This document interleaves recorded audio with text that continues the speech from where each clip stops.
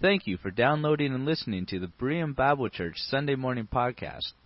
Berean Bible Church is located in Shoreline, Washington, morning worship at 11, and many more events throughout the week. For more information, please visit our website at www.bereanshoreline.org. Okay, good to have you with us this morning. Thank you for coming and sharing in both our Sunday school hour and our morning service today. And I want to invite you to next week. Will be the second week of our electives in our Sunday school classes. I hope you can come and join us for Sunday school next week, as the current studies will go through the month of July. Let's pray as we open God's Word. Father, as we open your Word this morning now, we just pray that we will listen to your words. I thank you for our children that are in the children's church and children's choir now, and those in the early childhood program. We thank you so much for the leaders and teachers that prepare and invest their lives in teaching them. We thank you for our young people and those that teach and lead them, and for those who are ministering and serving as we meet today. And so we ask your blessing upon us now as we open your word. In Christ's name we pray. Amen. A few weeks ago, as we were in one of our class sessions for our Bible instruction class, and we were working on the Nicene Creed. I forgot to have you guys get up and say that today, the Nicene Creed. Anyway, yeah, okay, yeah. And they were memorizing the Nicene Creed. And a couple of the young people came by and they needed to get somewhere in the church, and they wanted to borrow my key. So I just kind of said, hey, should I let them borrow my key? And everybody kind of, well, I don't know, we were kind of joking around. And one of the guys says, well, how about if I say the Nicene Creed for you? He was a student from a couple of years ago. And I said, oh, okay. And he said it. He said the whole Nicene Creed. And that was encouraging that people remember these things, okay? And he remembered the Nicene Creed, and he said the whole Nicene Creed for our class. When I was in confirmation, Bible instruction, back in the 60s, Pastor Peterson, Lloyd Peterson, our founding pastor, he had us, every class that was in that era, I'm sure you can all remember and relate to this, we all learned a definition of faith. I mentioned that a few weeks ago. And it's just interesting, as though a couple of people have talked to me and said, oh, you mentioned that a couple of weeks ago. I remember that. And we all memorized the definition of faith. Maybe I'll reintroduce this to our next class, maybe. But the faith is that complex act of the soul involving intellect, emotions, and will in apprehending Jesus Christ and His redemptive work. That was the definition and that we all remember and memorized. And in Hebrews chapter 11, we were talking about this in one of our small groups, the men's Bible study last month, about a definition of faith. And we were studying Hebrews 11, and someone said, well, there's a pretty good definition of faith right in verse 1. And we began this study from Hebrews 11 with this. Now, faith is being sure of what we hope for and certain of what we do not see. So I want to put those two thoughts together for a few moments this morning as we consider God's Word. That faith involves intellect, emotions, and will. What we think, what we feel, and what we do in our relationship to the Lord Jesus Christ. And as the author of Hebrews says, it is being sure of what we hope for and certain of what we cannot see. The idea that it's here now, and it also involves the future. Faith. What is faith in your life? What does faith mean to you? How do you live and walk by faith? This past week, I know in my interactions with various people in our church, to different things, and we've shared some of the hospital emergency type calls and surgeries and different things. Walking by faith. What does this mean for you? What was it like for you this past week to walk by faith? Now, our passage this morning, as we've been going through Hebrews 11 and some of these characters of faith, this morning we have sung some songs about Abraham and Abraham's faith and the patriarchs. And our text this morning actually is fairly short. It's the rest of what we call the patriarchs. Last week we ended in verse 19 with Abraham, and then in verse 20 of chapter 11, and verse 20, 21, and 22.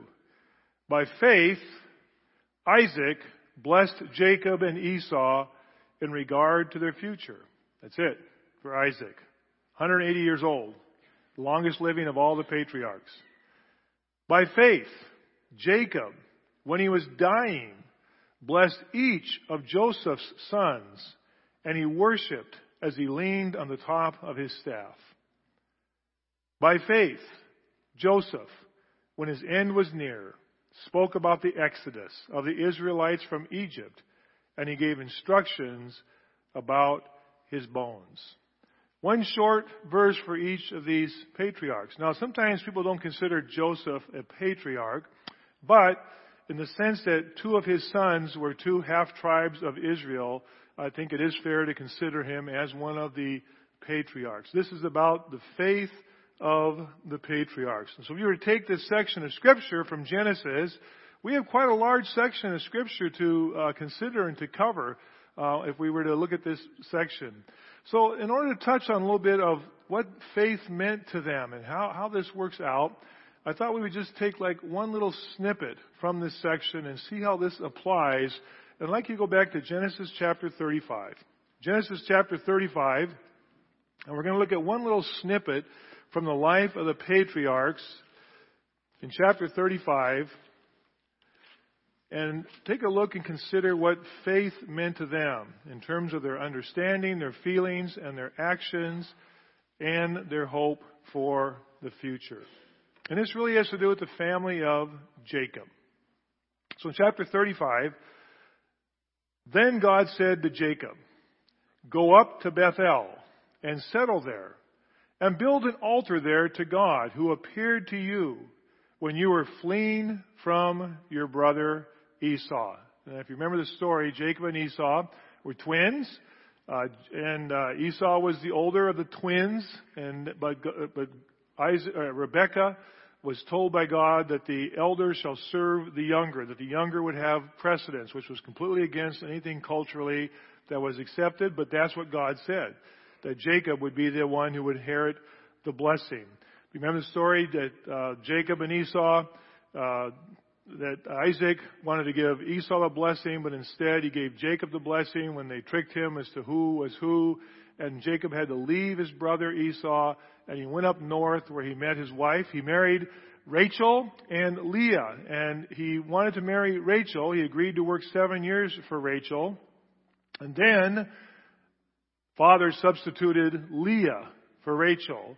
And of course, he had to work 7 more years for Rachel because they said it was a custom the younger had to get married after the older. And so he had to marry Leah, then Rachel. But the Bible says it seemed like just no time at all. He worked 14 years. 14 years he worked as a servant, basically, for the right to have Rachel as his wife. And then they come back down from up north, and they come back down to the promised land, and they're coming back. And Bethel is a very important place in this story. And Jacob comes to Bethel after he has come back in and has been safe. And he settles down there and he builds an altar to God who appeared to him when he was fleeing from his brother. Now look at verse 2. We're going to look at a couple of funerals today, a couple burials this morning, and a couple blessings. There's actually 4 burials in this chapter. So Jacob said to his household and to all who were with him, "Get rid of the foreign gods you have with you. Purify yourselves. Change your clothes. Then come, let us go up to Bethel, where I will build an altar to God who answered me in the day of my distress, and who has been with me wherever I have gone." Now, I want you to turn back, to keep something there and go back to Genesis chapter 28. And we'll see where the importance of this story. In Genesis chapter 28, when Jacob is at Bethel before, and on his way leaving the promised land, and he's going as a refugee really up north, and then he's going to marry Leah and Rachel. And just before that takes place, we have this account where we call it Jacob's ladder, this vision of the angels coming up and down on the ladder. And he receives the promise of the blessing. We see in verse 13, there above it stood the Lord, and he said, "I am the Lord, the God of your father Abraham and the God of Isaac. I will give you and your descendants the land in which you are lying. Your descendants will be like the dust of the earth. You will spread out to the west, to the east, to the north, to the south. All peoples on earth will be blessed through you and your offspring. I am with you and will watch over you wherever you go, and I will bring you back to this land. I will not leave you until I have done what I have promised to you. Our young people this morning, one of the questions was, what is the Abrahamic blessing? A people, a land, and worldwide blessing. And this is conferred and reminded to Jacob. And as this vision ends, and it says in verse 18, early the next morning, Jacob took the stone he had placed under his head. He set it up as a pillar and poured oil on top of it, and he called that place Beth-el, though the city used to be called Luz. Beth-el, in Hebrew, Baith or Beth means house, and El means God. Ba'ith-lehem means the house of bread or the house of the baker. So anytime you see a Beth with a name, it means house of something. Beth-el, he said, this is the house of God. And he built an altar there and he poured the oil on it. And then he makes a vow. Now, we talked about faith. That faith is a complex act of soul involving intellect, your mind, what you think, how you respond. And look, he makes a decision here. He makes a decision. And in verse 20, he says, Jacob made a vow saying, if God will be with me, God has just said, I am going with you, I am bringing you back. If indeed God will be with me and will watch over me on this journey I am taking and will give me food to eat and clothes to wear. If He will sustain me, food, clothes, and my life, and He brings me back safely, so I may return safely to my Father's house, then the Lord will be my God, and this stone that I have set up as a pillar will be God's house, and all that you give me, I will give you a tenth. So Jacob makes a promise to God. And in his mind, he looks over this situation and he reasons it. And in his faith, and he says, God, if you have promised me this, I am leaving now. It's going to be a very dangerous situation. I'm leaving my brother. I'm leaving my home, just like Abraham, and he left his home and everything. I'm going to have to go up north. He didn't know what the future holds. And as he goes there, he says, Lord, if indeed this is what you promised to me, if I come back to this place, and I come back and you've kept me fed and you've kept me clothed, and you bring me back to this place, I will serve you here. And I will give a tenth. I will sacrifice to you and give a tithe to you, a tenth of anything that I have. And in his mind, he reasons this. And it's an act of faith. I know you might think, well, it's sort of conditional, if God brings me back. But in the Bible, both in the Old and New Testament, this word if can also have the idea of since, and understanding that, God, you promised this. When you bring me back to this place, if I'm still alive, I come back here, this is what I am going to do. And so all the other events take place. The marriage to Leah and to Rachel, his father-in-law taking advantage of him. And you can read the story of how the grief he goes through and how much he serves and works and how much he changes. And then he comes back, and we come back to chapter 35, and this is the context here. God says, go to Bethel, where you promised, you made this oath. Go back to Bethel and build the altar there. Remember when you were fleeing from your brother Esau? Go back there. And so that's what we just read in verse 2. They come back to Bethel. And I want you to notice what he says here. Isn't this interesting in verse 2 of chapter 35 what we just read?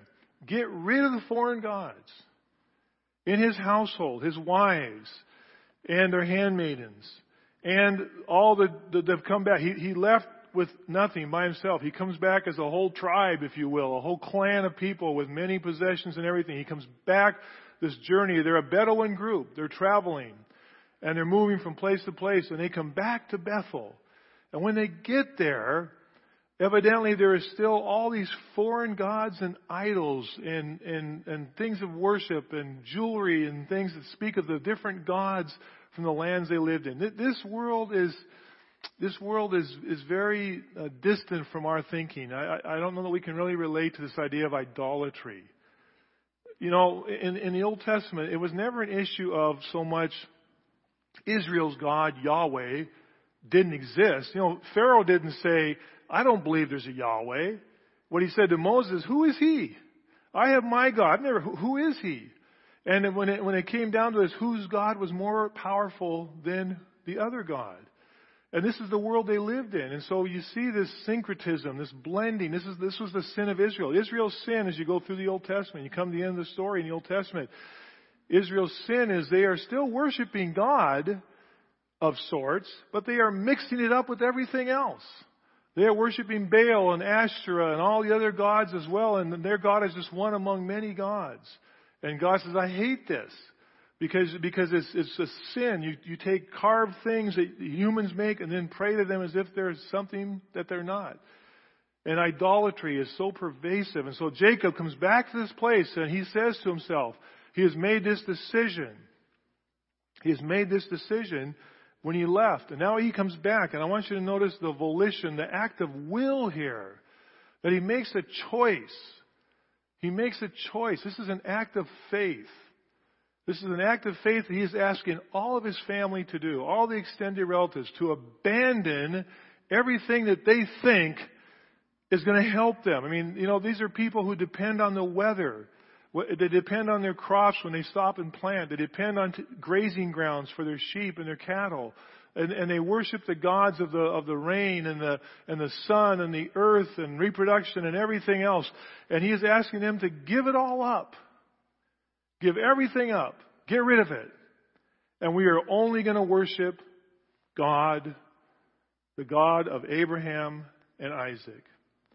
And so he brings all these things together. You notice in verse 2 again, get rid of the foreign gods you have with you. And then notice he says, and purify yourselves and change your clothes. And the Hebrew here indicates a water baptism, a water purification, a cleansing rite, where they were to wash themselves, as we see when John the Baptist comes out and baptizes the Jews, and they come in Judea and the river and baptize. It's an act of repentance and shows their cleansing. He says, cleanse yourself, purify yourself, change your clothes, then come. After you've done this, after you have changed your heart, and you've shown it by changing your clothes and purifying yourselves and getting rid of and bring them in all the foreign gods and everything you have, then let us go up to Bethel, house of God, where I will build an altar to God, who answered me in the day of my distress, and who has been with me wherever I have gone. God, if you go with me, give me clothes to wear, food to eat, I will come back here. That's all I ask. And he says, God did this. He went with me, and he brought me back. And then he says, and then it says verse 4, they gave Jacob all the foreign gods they had, and notice the rings in their ears, the amulets, all the different things that they worshipped. And Jacob, here's the first burial. Jacob buried them under the oak at Shechem. He buried them. They got them all together, and they dug a hole. And by an act of will, he showed his faith in God and asked them to show their faith in God by getting rid of all the things that they thought helped them. And they visually saw this hole in the ground, and they visually saw all these valuable idols and jewelry and all the things that they were depending on, as well as the God of Israel, the God of Abraham and Isaac. And they put them in the ground, and they covered them with dirt, and they buried them under the oak tree there. Stop and think, what are the things that we depend on? Has God ever asked you to bury things that you are counting on? Have you ever had to bury them and put them away and acknowledge that they are not going to save you? They may not sustain you, that you have to depend on God. They visually did this. This is the first burial of 4 in Genesis chapter 35. It was an act of will. Faith is that complex act of the soul involving intellect, emotions, and will. And he expressed his faith in God by burying and asking everybody with him to put it in the ground and to cover it up and to say goodbye. They're dead. They are no longer there to help you. In verse 5, they set out. And notice the blessing of God. The terror of God fell upon the towns all around them, so that no one pursued them. Jacob and all the people with him came to Luz, that is, Bethel, in the land of Canaan, where the place that he left and started his journey, he has come back to, and this whole clan of people and animals and servants and everything that came back with him. He came back as a very wealthy man. And he came back with everything God had given him, and he comes back to the house of God. You notice it says he called the place El Bethel, God's house of God. You see El there twice, because it was there that God revealed himself to him when he was fleeing from his brother. He's come full circle. The story of faith, of trusting God. He left with nothing. His life was in danger. He returns with children, with his family, with his servants, with his sustenance, and he comes back as Bedouin back to Bethel. That was burial number 1. Verse 8. Now Deborah, Rebekah's nurse, died and was buried under the oak below Bethel. So it was named Allon Bakuth. If you have a note in your Bible and you look down to the note, it says Allon Bakuth means oak of weeping. You know, the stories in Hebrews 11, I know that so many of the characters are men, and this is a patriarchal society, and there are women of faith too. You know, there are seminars, women of faith and so forth. And here's one that, this is it. This is all you get of Deborah. This verse, that's it. We aren't told anything else about her. But it's interesting. Again, in studying this, I've used some of my Jewish commentaries. They're not from a Christian standpoint. I have those, of course, as well. But I enjoy the Jewish publications. What is their view of this? How they interpret? And there's interesting the attention given to this. That this is so unusual. I mean, think about it. How many women in the Bible are noted where their burial place is? Let alone how many men are the patriarchs and so forth, are we specifically noted where they are buried? I mean, I can't think of very many women. You know, there's Abraham's tomb in where Sarah's buried and Leah's buried in Hebron. But where are the women buried? Where are their notoriety? And yet there's something about this Deborah. And the Jewish commentaries note this as well. There's something about her that was so special. It's like whoever read this the first time, we believe Moses wrote the 5 books of Moses, that when he wrote this, evidently it was like, yeah, Deborah's burial spot. It's like if I said to you, Lincoln Monument or Grant's Tomb and so forth. These are places that you think of, the unknown soldier. And it's sort of like this was kind of common knowledge. Yes, in Bethel, there is an oak tree where Deborah is buried. Who was Deborah? Why was she so important that she gets this notoriety here? And from that time forth, they knew where Deborah was buried. Deborah was Jacob's mother's nurse, if you will, or servant. It was his nurse. In those days, they would have a servant who would help care for the child, often called the mistress, in the sense that it was a servant of his mother. And Deborah, this is who Deborah is. She was Rebekah's nurse, in the sense that she was really Jacob's nurse and helper. We might say today, Jacob's nanny, Jacob's caregiver. This lady, Rebekah, after his mother had died, Rebekah stayed with his family and stayed with him. She evidently showed her faith in God. And I think she is one of the household of faith. When we get to the end of Hebrews and it just sort of lumps together and says, and all these other people, I think in the Jewish mind, Deborah is one of these women of faith because she was Rebekah's a servant and nurse who chose to stay with Jacob and his family. And they buried her. And we are specifically told where they buried her. And I think in the day that Moses wrote this, those who read this the first time were like, yeah, that's it. It's in Bethel, at that oak tree. That oak tree that's called Allon Bakuth. That's where she's buried. Faith, the complex act of the soul, involving our minds. And Jacob says, God, if you go with me, I will come back here. I will serve you. I will offer to you. If you will, this is fair. You take care of me, and I will come back, and we will see this fulfilled. Will. Bring all your idols. Bring everything you have. We are going to bury them. We are going to make a decision whether you like it or not. If you are either with me or against me, bring them, and we bury them, and we watch them buried. And the emotion.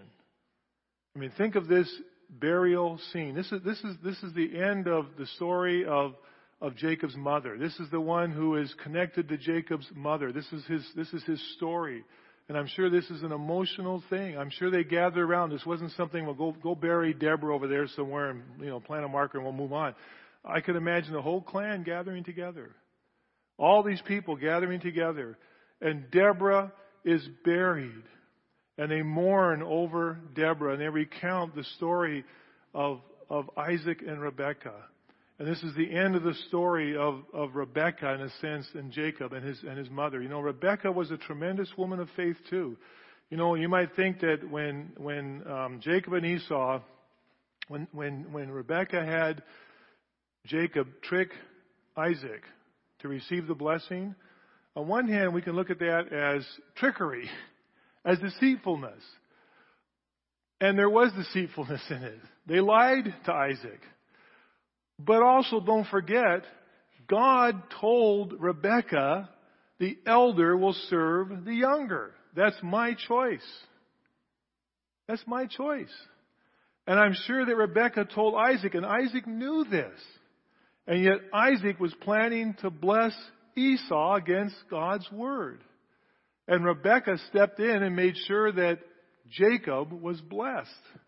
Because God said, the elder will serve the younger. These are women of faith. Women who serve God. Deborah's burial place. And Deborah rises to the rank of those few people who are noted. This is where they are buried. This is a place of sorrow and weeping, but it's a place of faith. So we'll conclude this morning. Tonight we're going to look at the other two burials in this passage.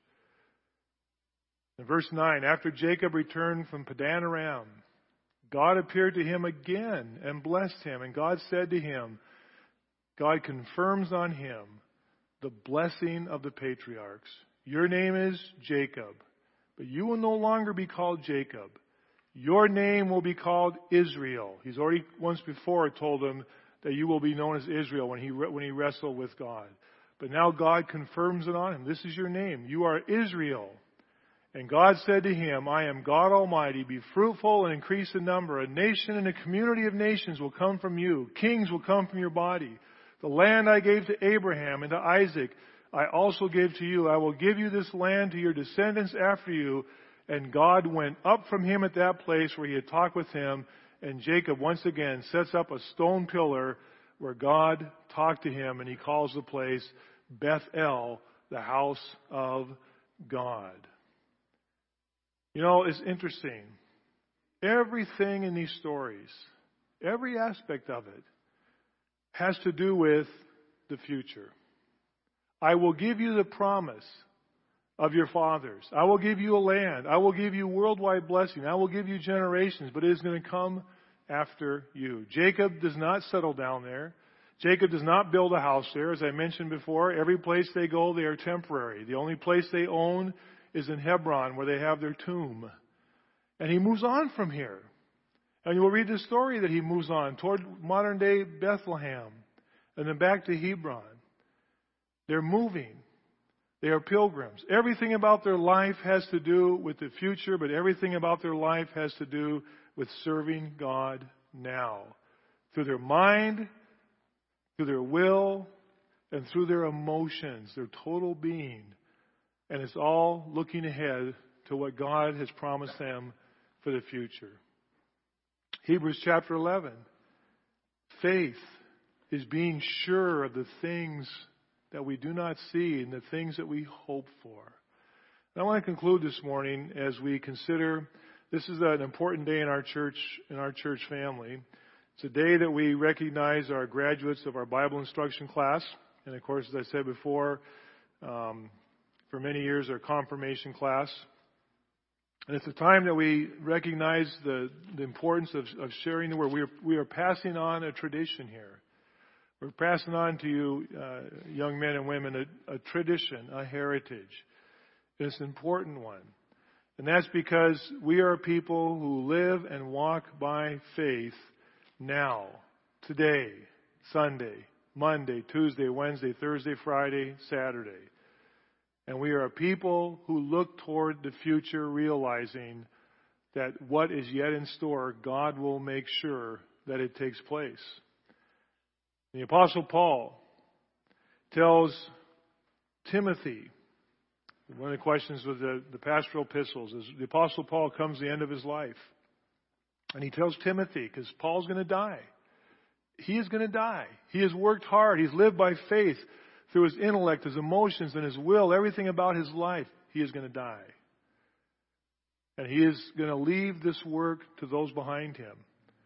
And Timothy, who he is invested in. You then, chapter 2 of 2 Timothy, my son, be strong in the grace that is in Christ Jesus. And the things you have heard me say in the presence of many witnesses, you entrust to reliable men who will also be qualified to teach others. And this is a day that we affirm in our church family the importance of the public teaching ministry of God's Word. The public teaching ministry of God's Word through our teaching and our preaching, through our small groups, through our sharing, that we believe it is important.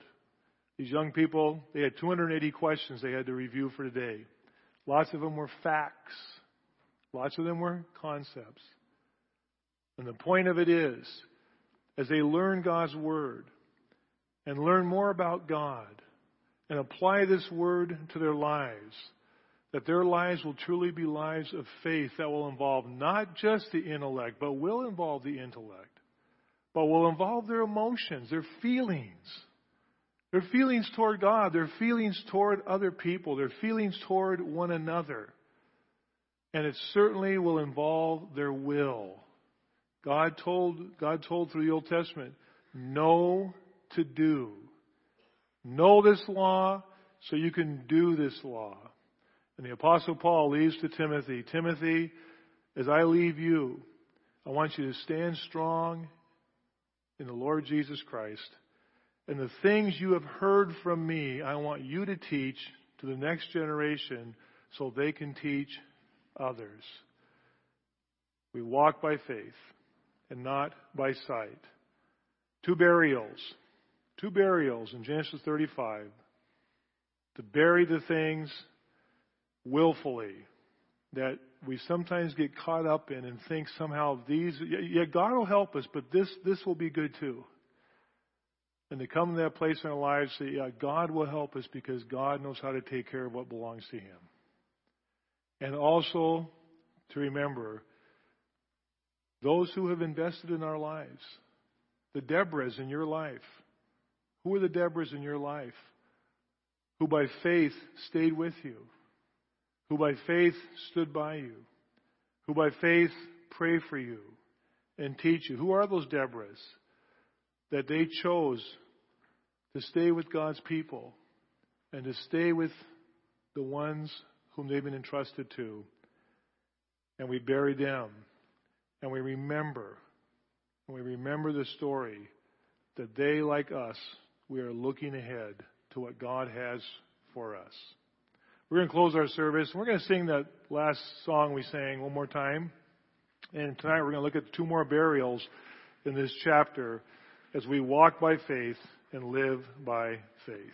Hallelujah. Amen. As we leave today, I'm just so thankful for you who lead and teach our young people, our teenagers, our children, and our early childhood.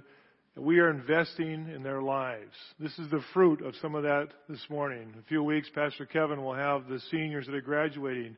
We have some who have returned home from college and have been with us throughout the year in our college ministry as well that serve here. I'm so thankful for those who invest in their lives, and I hope you're praying for them. I hope you pray for our young people. I hope you pray for our children and for those who teach and lead them and commit to training them in the things of God. Heavenly Father, we thank you for the privilege of having a place to come where we can freely open your word. We thank you for these stories, Lord, of the people of faith who went before, even in the Old Testament. A different culture, a whole different world in a sense than ours that we can relate to. And yet, the simple matter of walking by faith and living by faith, as Jacob said, to give me food and clothes and bring me back here. That's what I need. And Lord, I've been struck this week and just really never given much thought before to Deborah. And to think, Lord, that her faith was so strong, her testimony so strong and powerful that the whole community recognized when they buried her and gave it a name. It's a place to remember the Deborahs who have invested in our life. And I thank you for that. And I thank you that as we invest in lives today, that we will be true to that. And that we will serve you with joy, with thankfulness, and a walk in your love this week. Again, we thank you for these dear young people, and we pray your blessing on them. And thank you for their sharing in our Bible instruction class. In our Lord's name we pray. Amen.